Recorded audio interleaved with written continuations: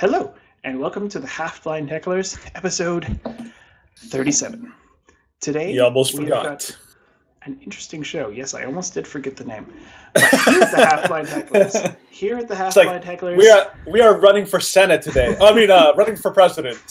we're not Joe Biden. No, here at the Yes. Half-Blind Hecklers, we may be blind, but we can still see the truth. Who said that? Where are you? I Show yourself. I coined it. It's now the show's catchphrase. So Very clever. Today we're going to talk about a few different things. Go away. First off, we're going to talk about the takeaways and the fallout from the Amy Coney Barrett's judiciary confirmation hearings. Oh, it's been so much fun. Then we're going to talk about the fallout from the Biden secret emails and the tech censorship that followed. Then we're going to talk about a bunch of lawyers that are suing the Germans. The Germans are coming, and they're gonna sue you. They're suing the Chinese over Yes, damages they're suing inflicted. everyone.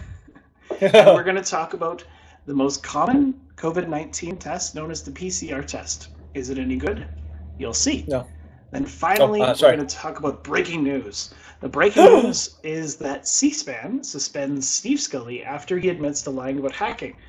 And that is why we don't have a presidential debate tonight. Oh, sad. So that's the rundown. Now we're going to jump straight in. So, as everyone knows, nobody doesn't know this. Everyone knows that right now there are the confirmation hearings for Amy Coney Barrett and her nomination to the United States Supreme Court. When did this start?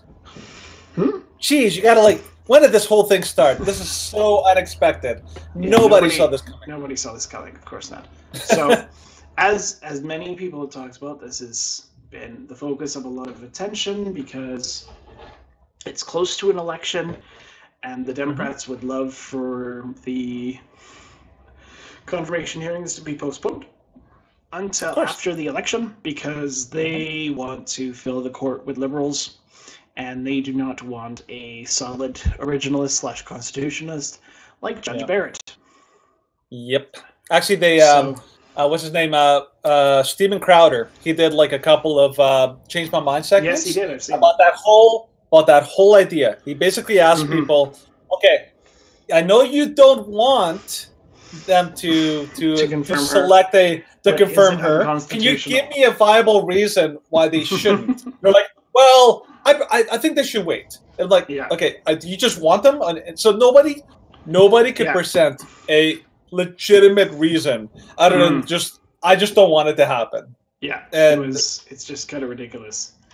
But so it's been a big topic. The main takeaways. So, Lindsey Graham, who is the Judiciary Chairman, I loved Lindsey Graham too. So he said the one who spanked the Democrats after the Kavanaugh hearings. Yeah, this is probably not about persuading each other unless something really dramatic happens. All Republicans will vote yes, and all Democrats will vote no, and that'll be the way they'll break out of the vote.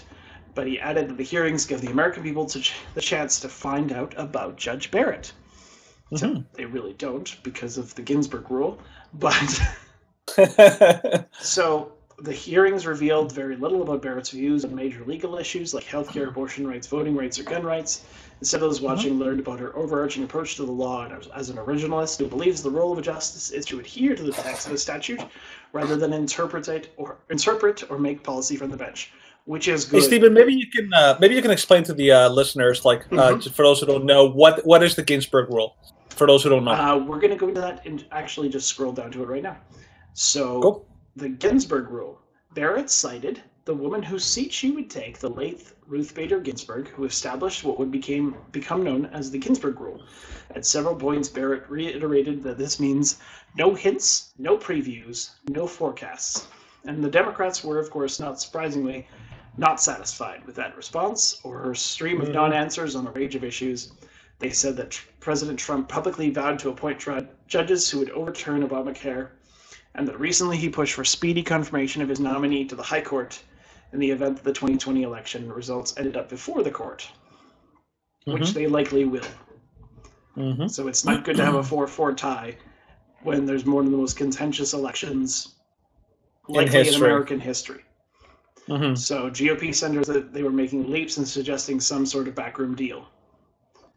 So most of the stuff about this, like the questions that the Democrats asking, most of them were like, "What is your opinion on this?" Most of them were okay, and were just like normal Democratic political grandstanding. And then there were people like Mazie Hirono and Cory Booker. Before we get Hirono, we'll talk about Cory Booker. Cory Booker asked her if she condemns white supremacy. I don't remember. I've never heard of a Supreme Court justice being asked this. Yeah. And then after not only that, he response.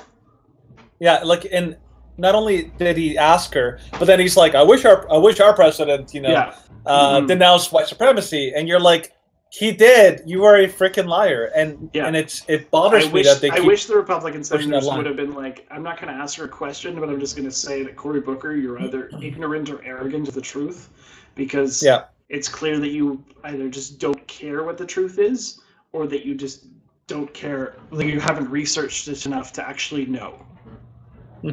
So I think it should be said like that. I mean, I've been watching a lot of the interrogations, the highlights, and all that kind of stuff. And the big thing that came across is that all the Democratic senators, they know that she's going to get confirmed, so they're actually appealing to the American public. This is basically they're not talking to Barrett. They're talking to the American people, which is why they're trotting out all these sad sob stories about these poor little kid and poor little like grandma and poor little like somebody else and somewhere else, and like if you refuse to answer the question, you're scaring the crap out of them. That's basically the grandstanding and the fear porn that they're just the panic porn that they're just selling to the American people, because they want to make a case next year if they win for packing the court. They want to make the case that, oh, you see, this was totally like illegitimate. This was totally wrong. We now have a reason and the justification to pack the court. Yeah. I think one of the best responses that Barrett had was in an exchange with Amy Klobuchar. Yeah, that was a good one. And Klobuchar said that, so Klobuchar Barrett stated that she viewed a half a dozen cases as super precedents, cases that could not be overturned because they are established law. She pointed to a case outlawing school segregation, but did not include Roe in that list, explaining that there continues to be litigation on this issue. Roe is not a super precedent because calls for its overruling have never ceased. But that doesn't mean that Roe should be overruled, and that's... I know that Amy Coney Barrett does personally believe that it should be overruled, but she can't say that it should be overruled during this Senate confirmation hearing because of the Ginsburg rule. But, I will say I like the Ginsburg rule. I actually think it makes sense. It doesn't try and turn people against judges based on their opinions. It says, okay, are you going to based on your opinions, or are you going to judge based on the law? Yeah, and it basically says if I'm going to have a law that is going to come before me at some point, if I state an opinion, then I've kind of almost given away any form of objectiveness. I basically said I'm more likely to rule this way, and so that's bad for judicial trust, right? Yeah, and the interesting thing is that the Ginsburg rule came into being because Ruth Bader Ginsburg was not an originalist and not a constitutionalist, and that she knew that her opinions and that her rulings would be against the text of the Constitution, because she would interpret it in a way that neither the founders or anybody reading it would actually find meaning to. And she kind of applied her own twist to the Constitution. So that's why that entire thing was started, and it was actually started because of Joe Biden. Yeah, because they used that thing against another Supreme Court appointee, and then they knew that the Republicans were using it on Ginsburg, so they created this rule. Funny how the Democrats keep making holes and they keep falling into their own pits. And then they get mad when people actually say but you did it first. But anyways, so the biggest kind of interesting story that came out of these Senate confirmation hearings was a question from Mazie Hirono, or more of a statement. So during this, actually more of an accusation, I'd say. Yeah, it was more of an accusation. So Barrett was attacked Tuesday by Senator Mazie Hirono, who claimed that a respected judge deliberately used the term of sexual preference during her confirmation hearing. It is used by anti-LGBTQ activists to suggest that sexual orientation is a choice. It is not. Sexual orientation is a key part of a person's identity, Hirono said.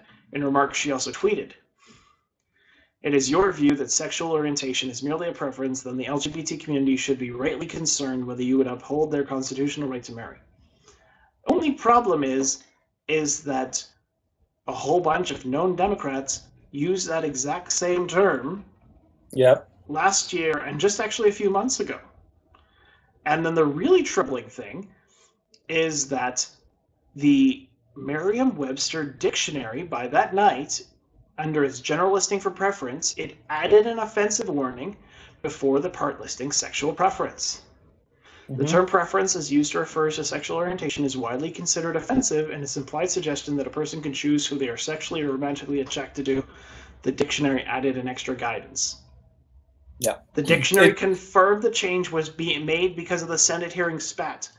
The Democrats have so much power, they have so much control over the institutions that they control the dictionaries. They control what words mean. Well, I think, like, it was not even that long ago, I think, like, this summer, that the dictionaries, most of the major dictionaries, including dictionary.com, they updated all of their dictionary, like LGBT, things, including removing the term homosexuality.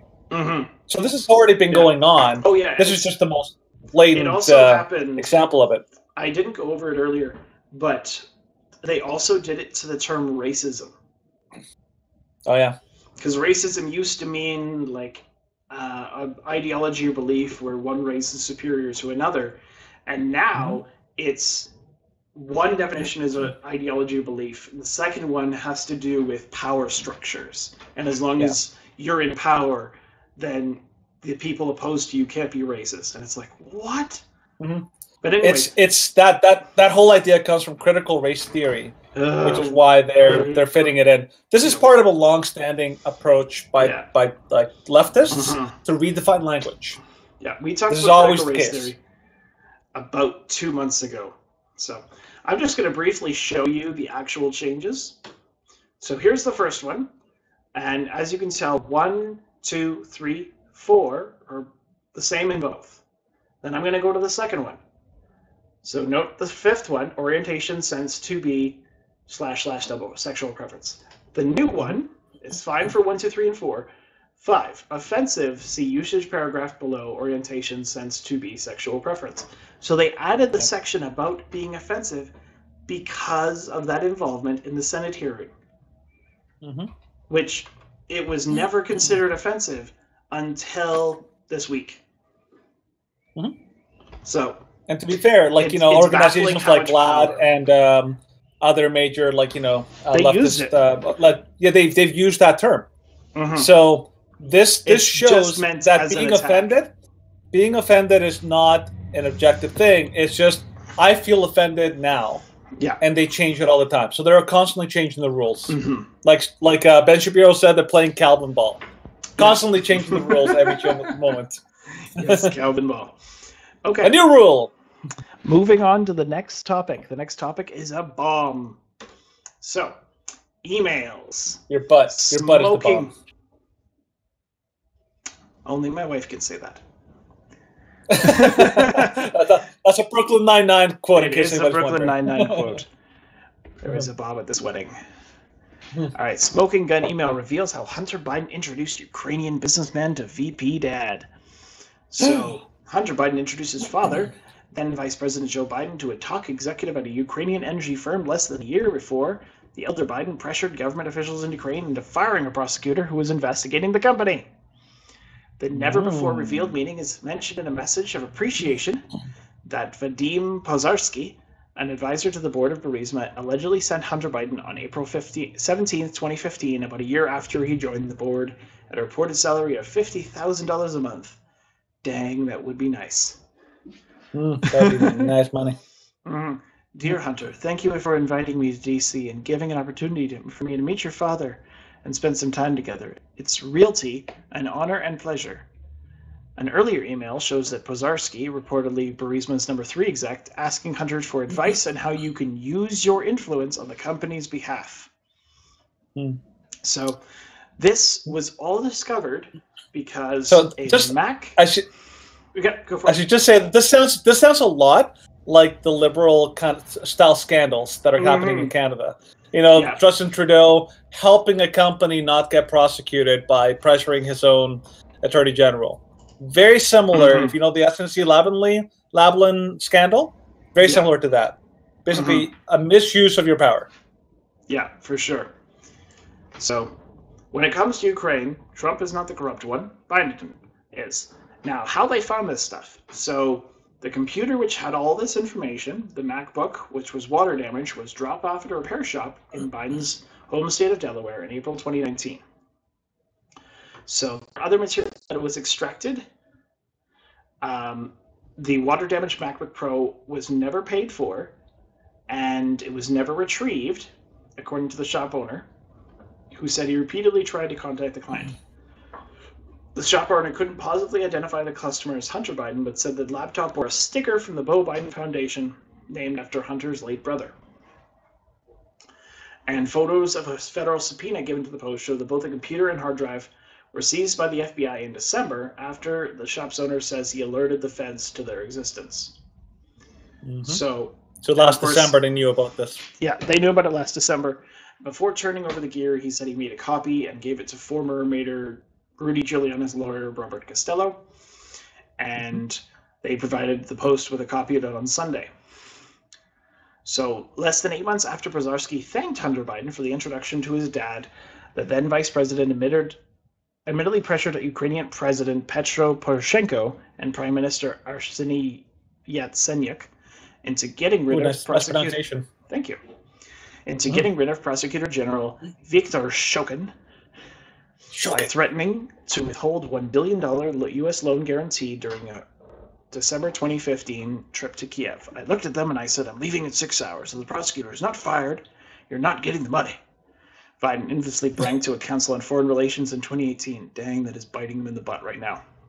Well, son of a gun, he got fired.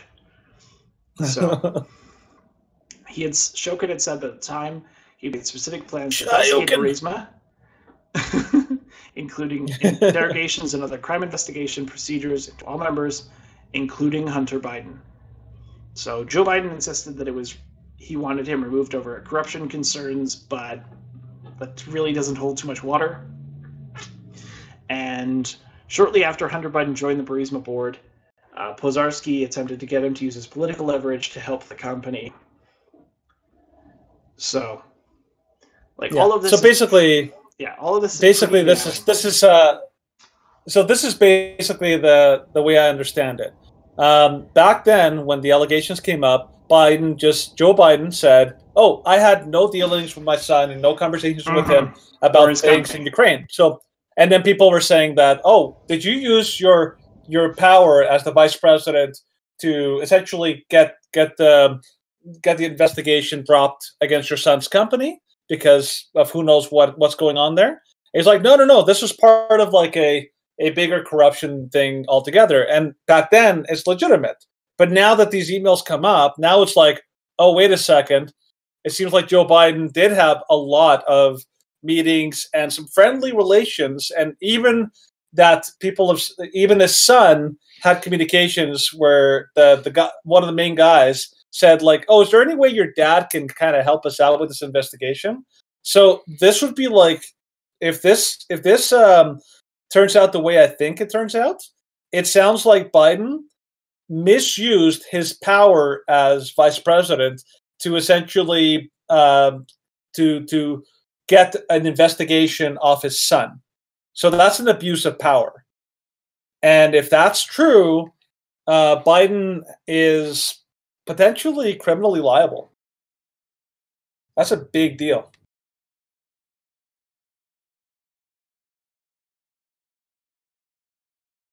You still up, Steven?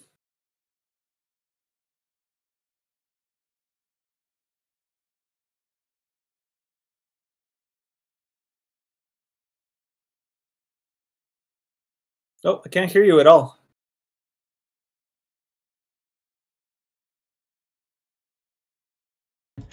Okay. Okay, we are back. I know that I had some issues with my sound, so apologies. And now we are going to continue. Wait, is it actually recording again? Yep, we're back recording. Okay, cool. Yeah. So the biggest problem with this is that New York Post employees are attacking Facebook and Twitter for slowing the spread of their Hunter Biden story, calling the companies propaganda machines. So Twitter and Facebook took actions on Wednesday to limit the distribution of a New York Post report on Hunter Biden.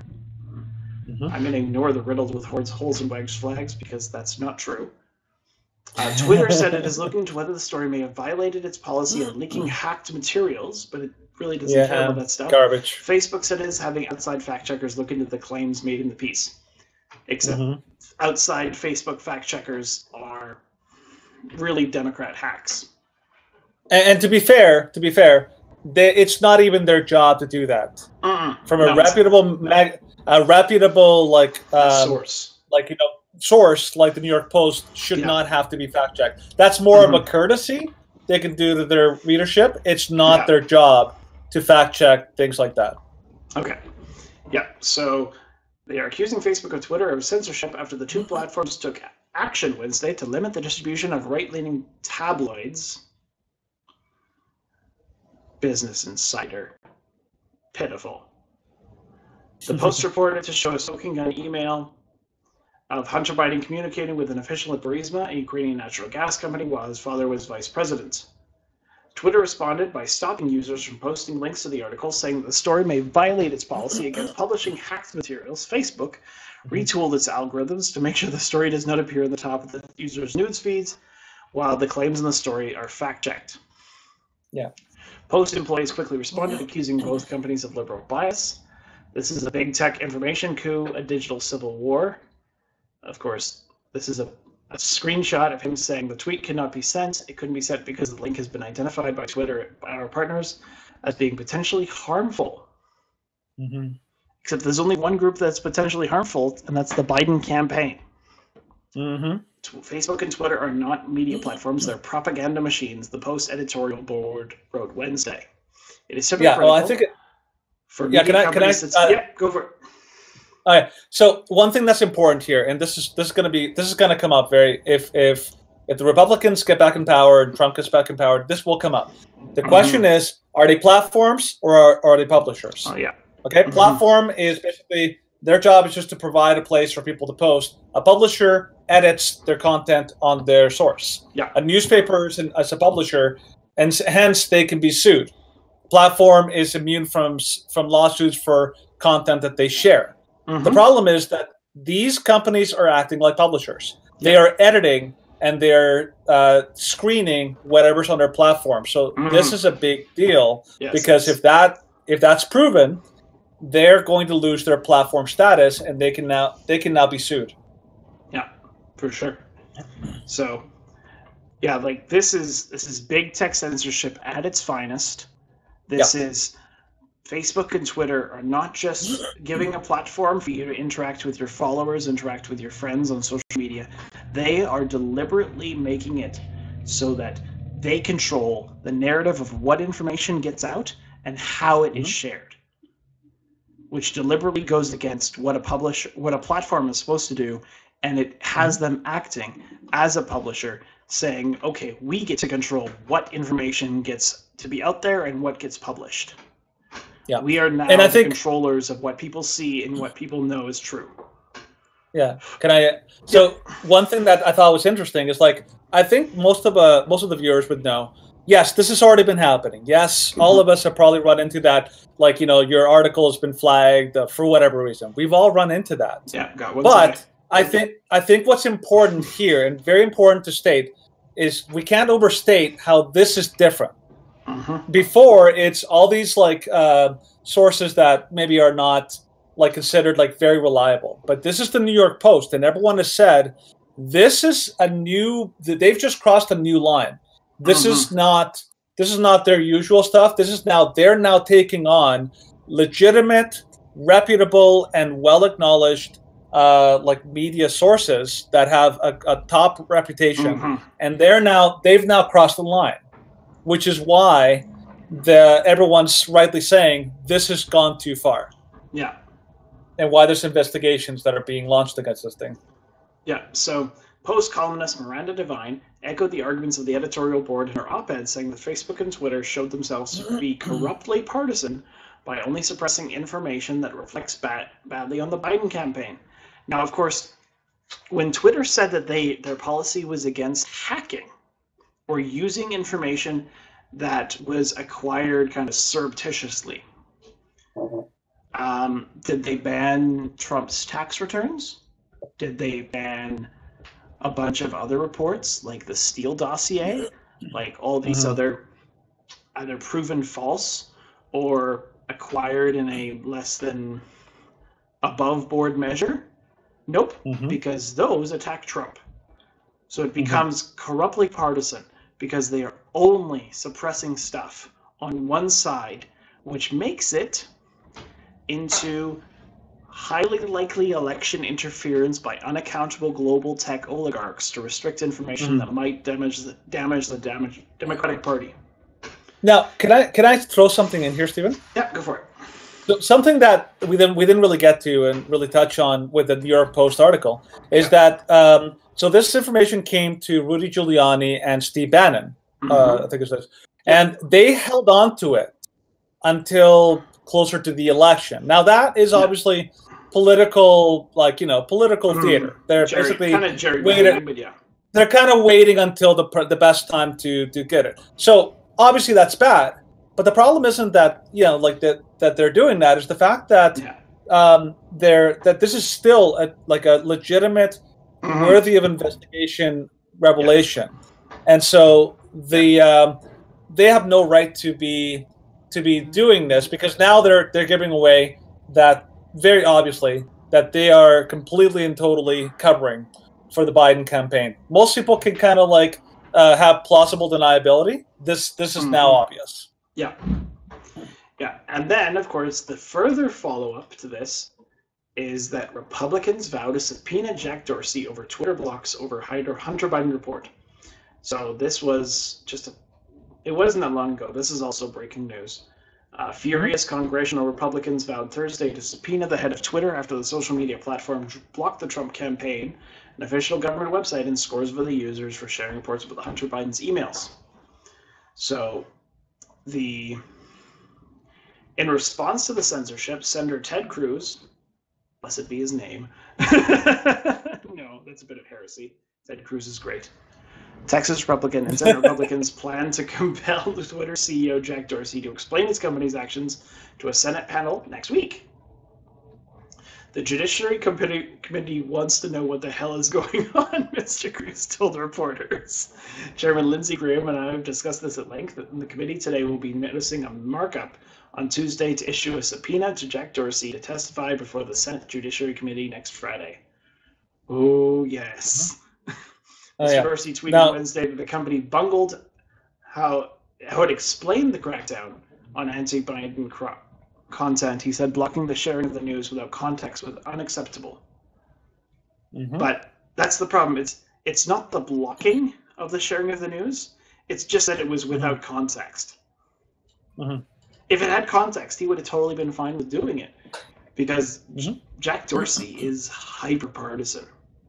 Oh, it's not even hiding it. Twitter has continued to lock the accounts of users who share the New York Post articles involving Hunter Biden or the material in the stories, including a Trump campaign's official account. I think I'm going to include a special little bit at the. Should we do it? Oh no, I don't have Twitter. I don't have Twitter set up on my computer. I will try and do it afterwards, and I will share what happens. Well, from our official Hecklers account. Well, I should mention, so there's a Republican senator that said that this might constitute an illegal campaign contribution. Yeah. Because like contributions take a whole bunch of different forms, but them actually doing this favors the Biden campaign in such a heavy-handed way that it actually might fall under like actual federal law, like, you know, against like political interference. And so if that's the case, then Twitter and Facebook could potentially be in some serious criminal problems. Yeah. And that's a huge mistake by both Facebook and Twitter, because if they are found guilty of that, they're in huge trouble. Yes, they are. Okay. So that's kind of the end of that topic. So the next one we're going to talk about is mostly a story that's going to be brought to you by the one who can see. So kind of take it away, Danny.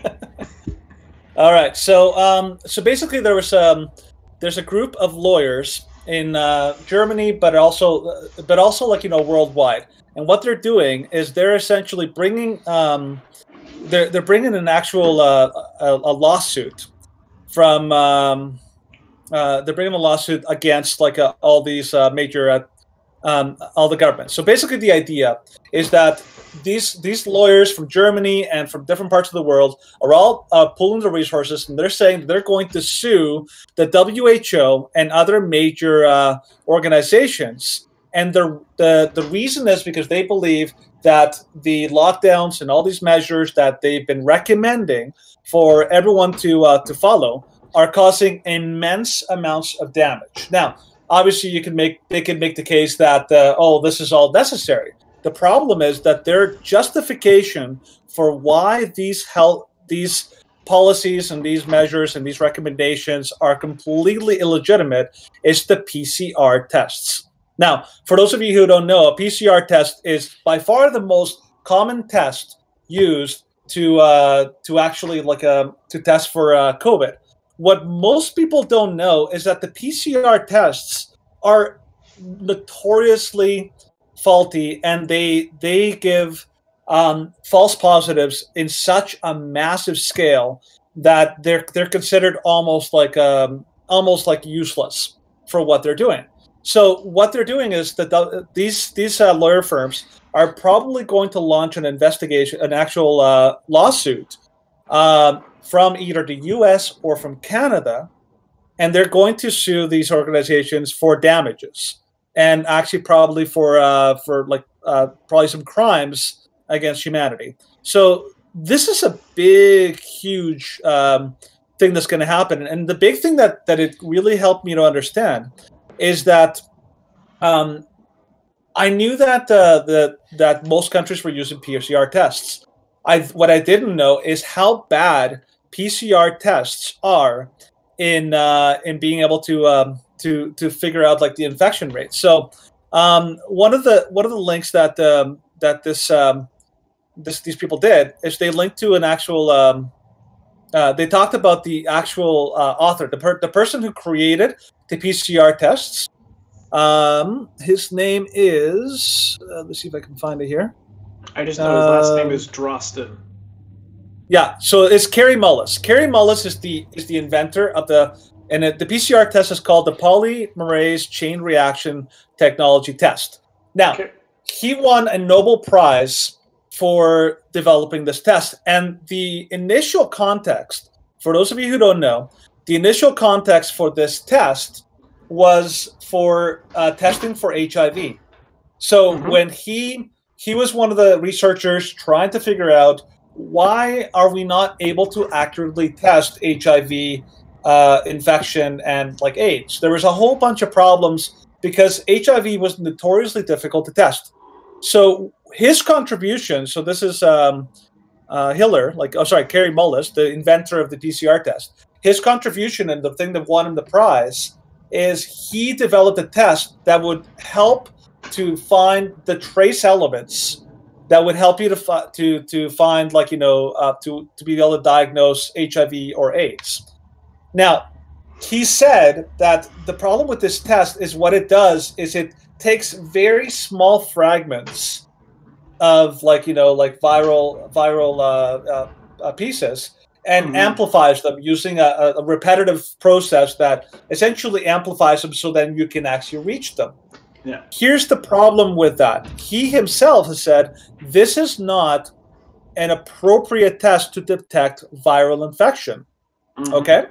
Which means that they're using this test, and if you've followed the news at all, there was a New York Times like bombshell a while ago that said that 90%, and this is the headline, 90% of the people who have been tested using PCR tests don't need to isolate. In other words, they're most likely false positives, or the amount of virus in their system is so small that it doesn't even like it shouldn't even be classified as an infection, because you're not going to be sick and you're not contagious.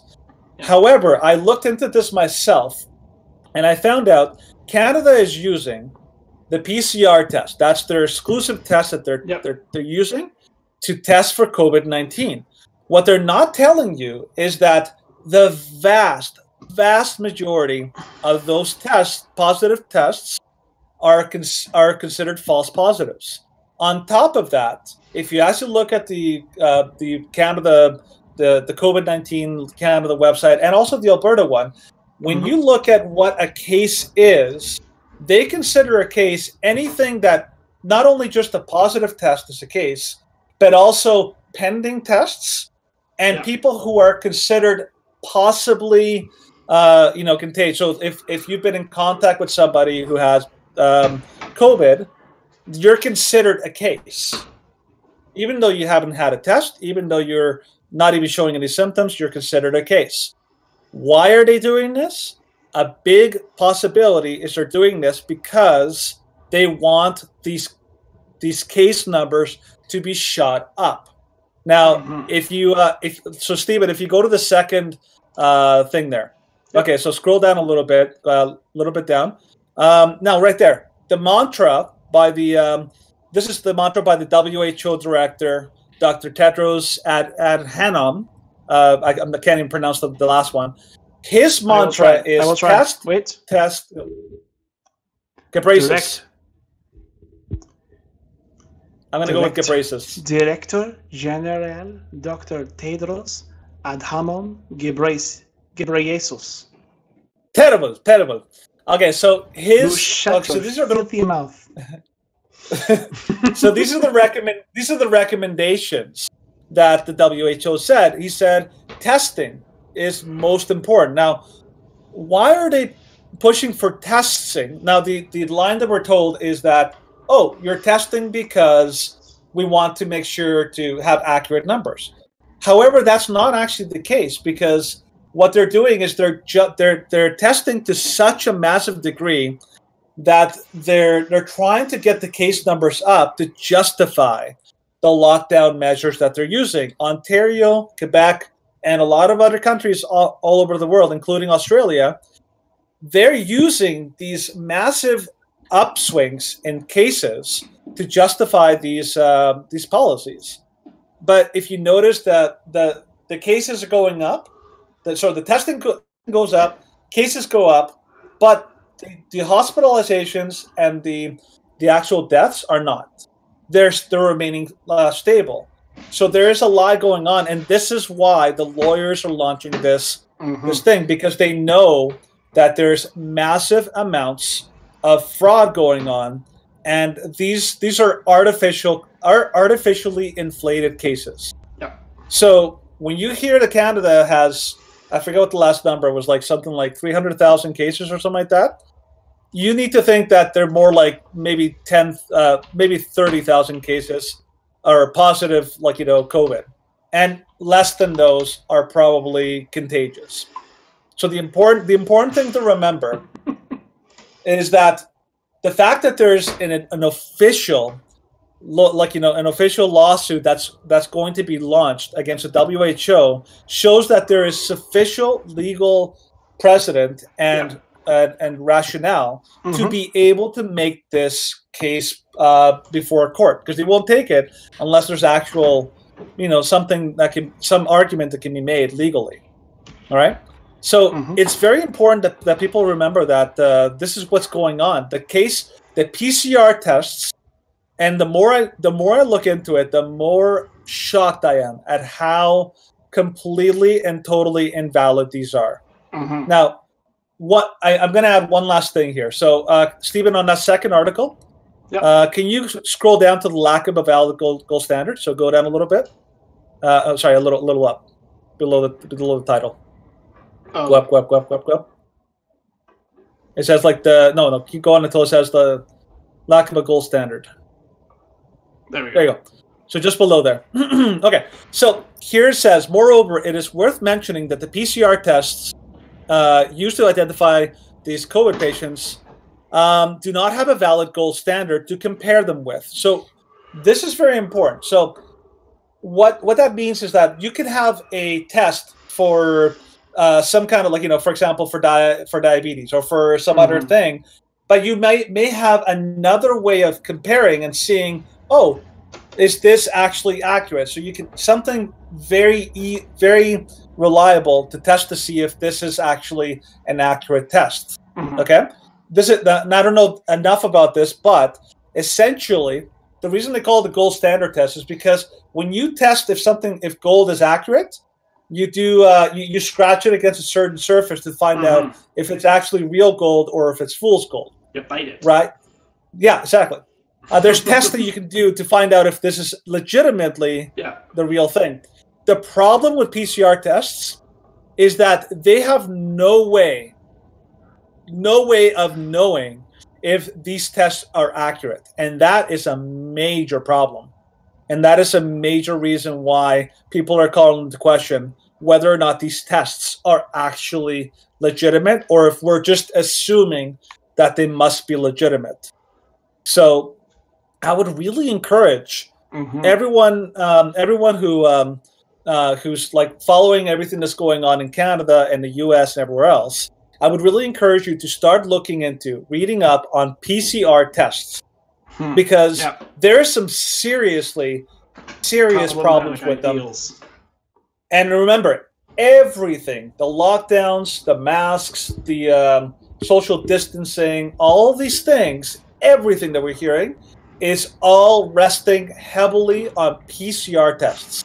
And if PCR tests are complete garbage, then we have basically created a mass panic for no reliable, legitimate reason. And I think that that's the case. And I think the more that this comes up, the more we're going to find out that this is a massive problem, right? So that leads me to the final article that I shared with Stephen. So this is from the National Post. And this is basically something that both Stephen and I have been saying forever, since the spring. So Sweden is the country that actually launched a strategy called focus protection. That's where you basically put the people who are most vulnerable, you put protections and all sorts of measures to keep them safe, and then you let the regular populace live in a kind of a careful, but mostly you don't need to worry too much about getting sick approach. And the reason why that's important is because the idea is that a natural immunity should develop in the people that are low risk, like children. And so what they're saying in National Post, and this has been said in so many places. So right there, right where you were, Stephen, right below the ad. So scroll a little bit farther up, right there. It says they're already predicting that there's a second wave, but that's going to be a deadlier one. And the reason is because these lockdowns are essentially preventing immunity from forming. And so what you're doing is you're actually making this disease be more deadly over time by not letting the public develop herd immunity. And we already know enough about this virus to know that people under 20 are so unlikely to die from this disease that it's almost criminal to put them under lockdown and to force them to wear masks. It's actually much more important to make sure that they they live their lives to develop immunity, because the only way that they're going to protect the vulnerable is by developing immunity. You know, those people who have like, I'm not saying that people should do this, but like the same concept. The people who have like chicken pox parties when they're like, you know, with their kids when they're little. The idea behind that is once you get it, you develop an immunity, and you're less likely to be to get it later.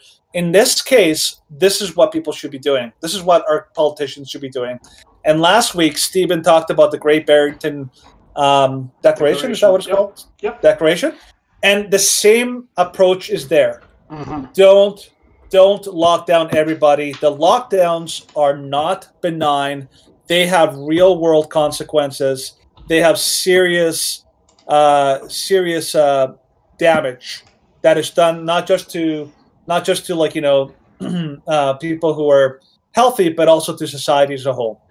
And so the big picture here, PCR tests are extremely suspect, and we should be very concerned about the actual the fact that we're basing all of our policies, and that we're going to lock down again, and they're going to use PCR tests cases as the justification.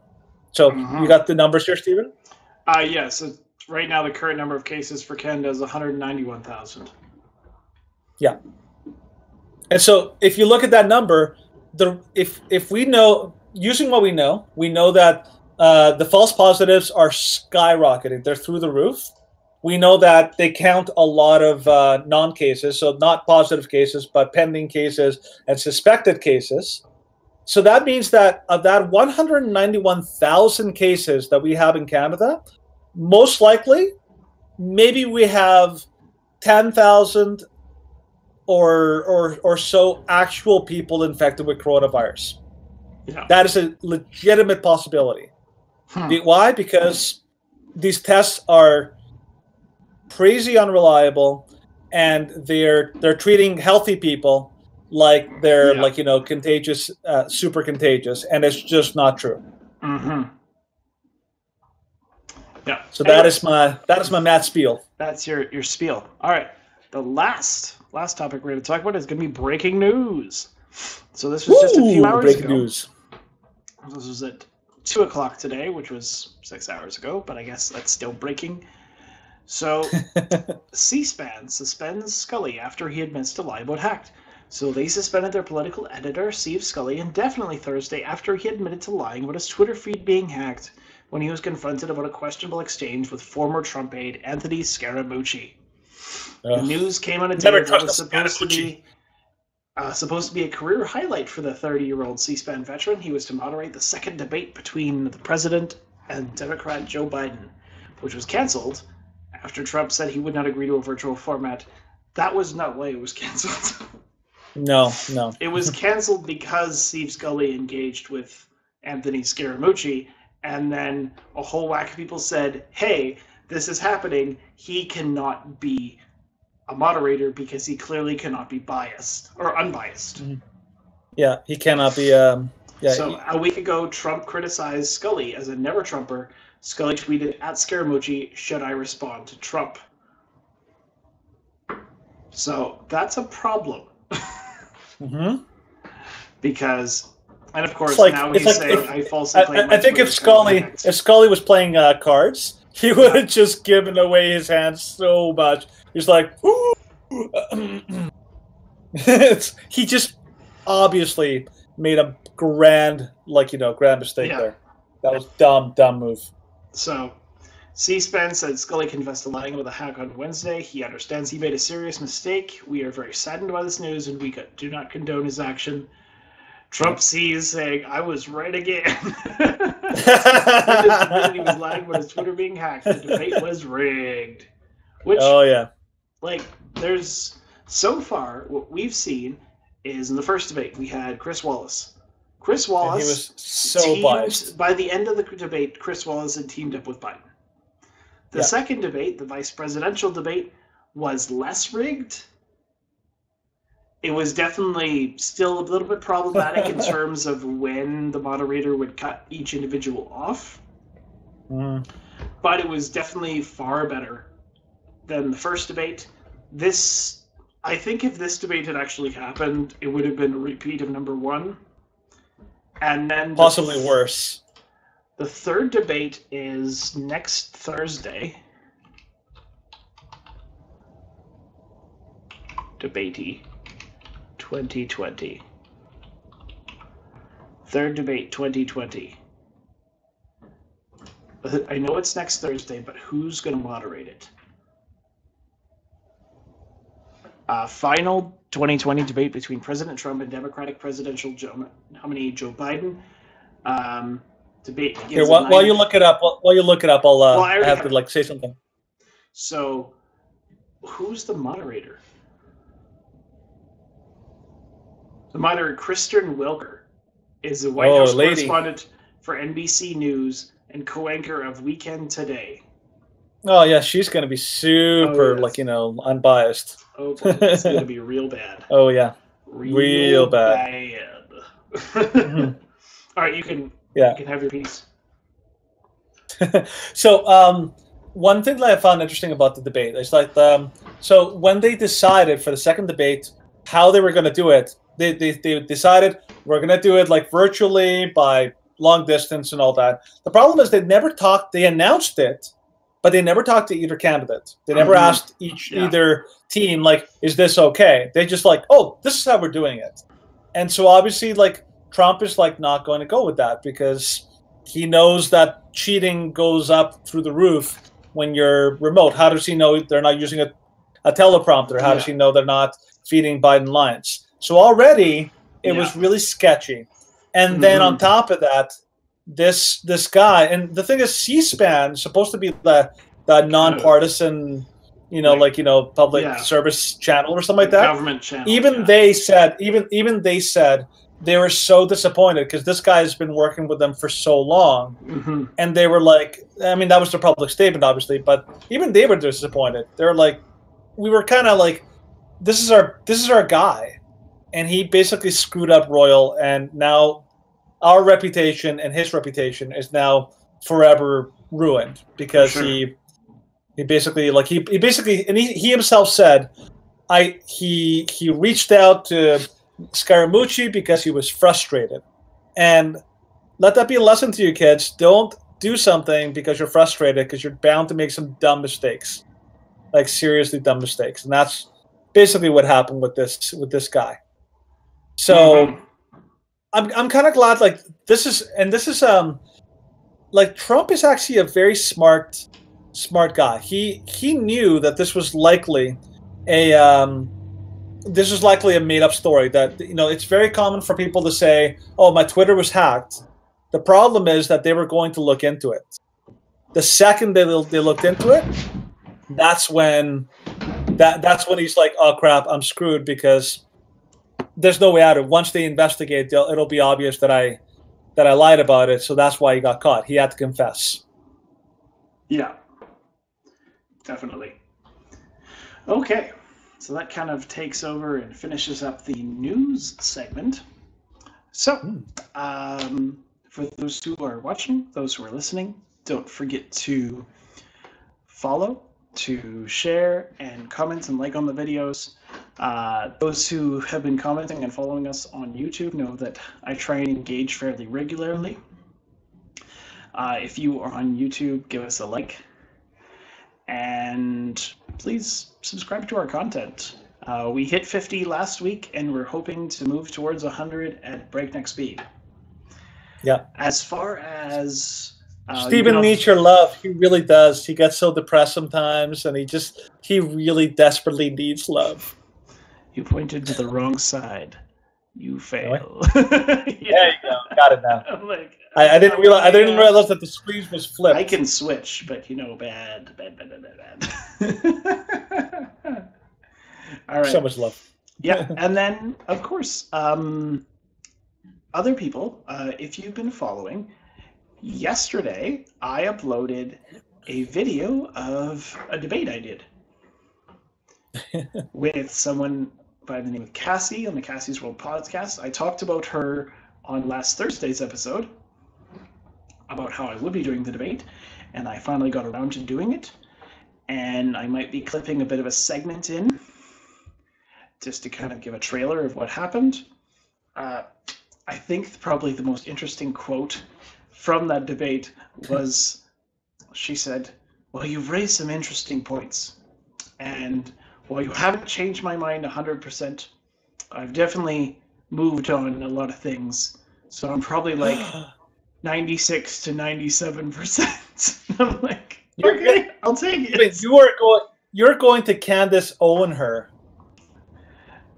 That was the goal, to own her? It was no, Candace Owen. Candace Owen. Well, yeah, I know who Candace Owen is. It's like, but like the idea is that Candace Owen is a conservative, speaker, but she used to be pro-choice. Mm-hmm, that's true. And then she was convinced that pro-life was actually a legitimate, viewpoint. So, I mean, I'm just saying, I'm like, hey, I mean, maybe you might Candace Owen her. Maybe, but no, we had a very good chat. And cool. I look forward to trying to incorporate more people who disagree. I'm trying to actually potentially move into our Tuesday segment a session called Across the Aisle, where we have deliberate conversations with those who disagree and have rational discussion and rational dialogue and see if we can find common ground. Just You're a Nazi! You shut your filthy mouth. You're going through the camera. Nice job. All right. Also, I'm getting this way. I'm doing it too. I am getting the one who can see over here. I'm getting the one who can see, and he is going to run our Apple Podcasts. So we will be up on almost every podcast platform via both Apple and Anchor. So if you're listening and not watching, then you now have another source of which you can watch and listen. So thank you for watching. Thank you for listening. Thank you for being a part of our content and being our valued audience members. So without further ado, have a great weekend. Good night, and God bless. Sleep tight.